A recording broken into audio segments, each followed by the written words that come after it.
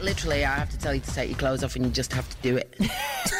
That's the power of a nurse. Please welcome Adelaide's own Nurse Georgie. She is Adelaide's own Georgie Carroll, but now she's becoming the world's own because Georgie Carroll, the book is off the charts, and I've got to say, it is going off the charts. I know, I'm loving myself sick at the minute. Yeah.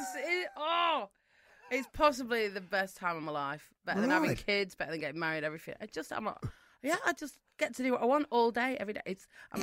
I'm partying a lot. That's happening. So I started the tour 3 weeks ago, and at that point I could fit in an aeroplane seat.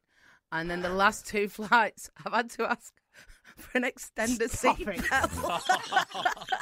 Like the first time I had to ask, I'm not shy, so I was just can I have a bigger seat belt, please? I'm not shy about it. And people are all looking round like, and then I was thinking, it's just an old plane. This must just be a small plane, but no. Then the second plane, and I'm like, this is happening. Right. So this morning I've been and bought quinoa and a soda stream to fix it. I can't help you now. Mother's Day this weekend. Okay. It is.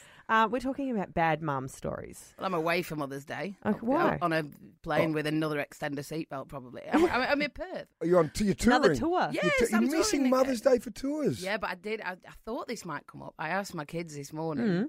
I was like, can you remember any sort of shonky, half-assed parenting moments? Yeah. And they couldn't, which means either I'm amazing or I've done things so bad that they've buried them so deep that Oprah Winfrey and Dr. Phil combined could not unearth it. So either way, they've got good memories. Traumatic. But I rang my mate because she, you know, when you sit around with the girls in your gas bag and then it all falls out, doesn't it? It's always when I'm trying to be a bit extra. It's always when I'm trying to be a bit extra. So I was doing that school holidays, all the kids come to mind for the day type thing. And I'd set up a paddling pool weeks before, so it was a bit green. And then so I'd put loads of chemicals in. I didn't know what the chemicals were to make it not green. And then... This is going well. Yeah. And then, so there'd been sort of the start of upper primary. And then I thought, do you know what's a great idea? Because it's getting dark now.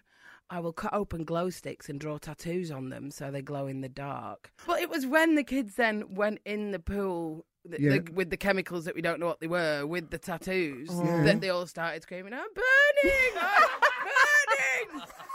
Mummy, I want my mummy! And I was just like, it all started so well. Hey, Georgie, we've been talking about this morning the horror films as a kid that really disturbed you. Yes. Did you watch a few? We're not talking... The kid one was Jaws, but the adult one... Yeah. So when I first came to South Australia, I wanted to be one of you instantly. I wanted to be Australian, and a friend was introducing me to lots of Aussie films, The Castle and that kind of Kath and Kim, and I was like, this is ace.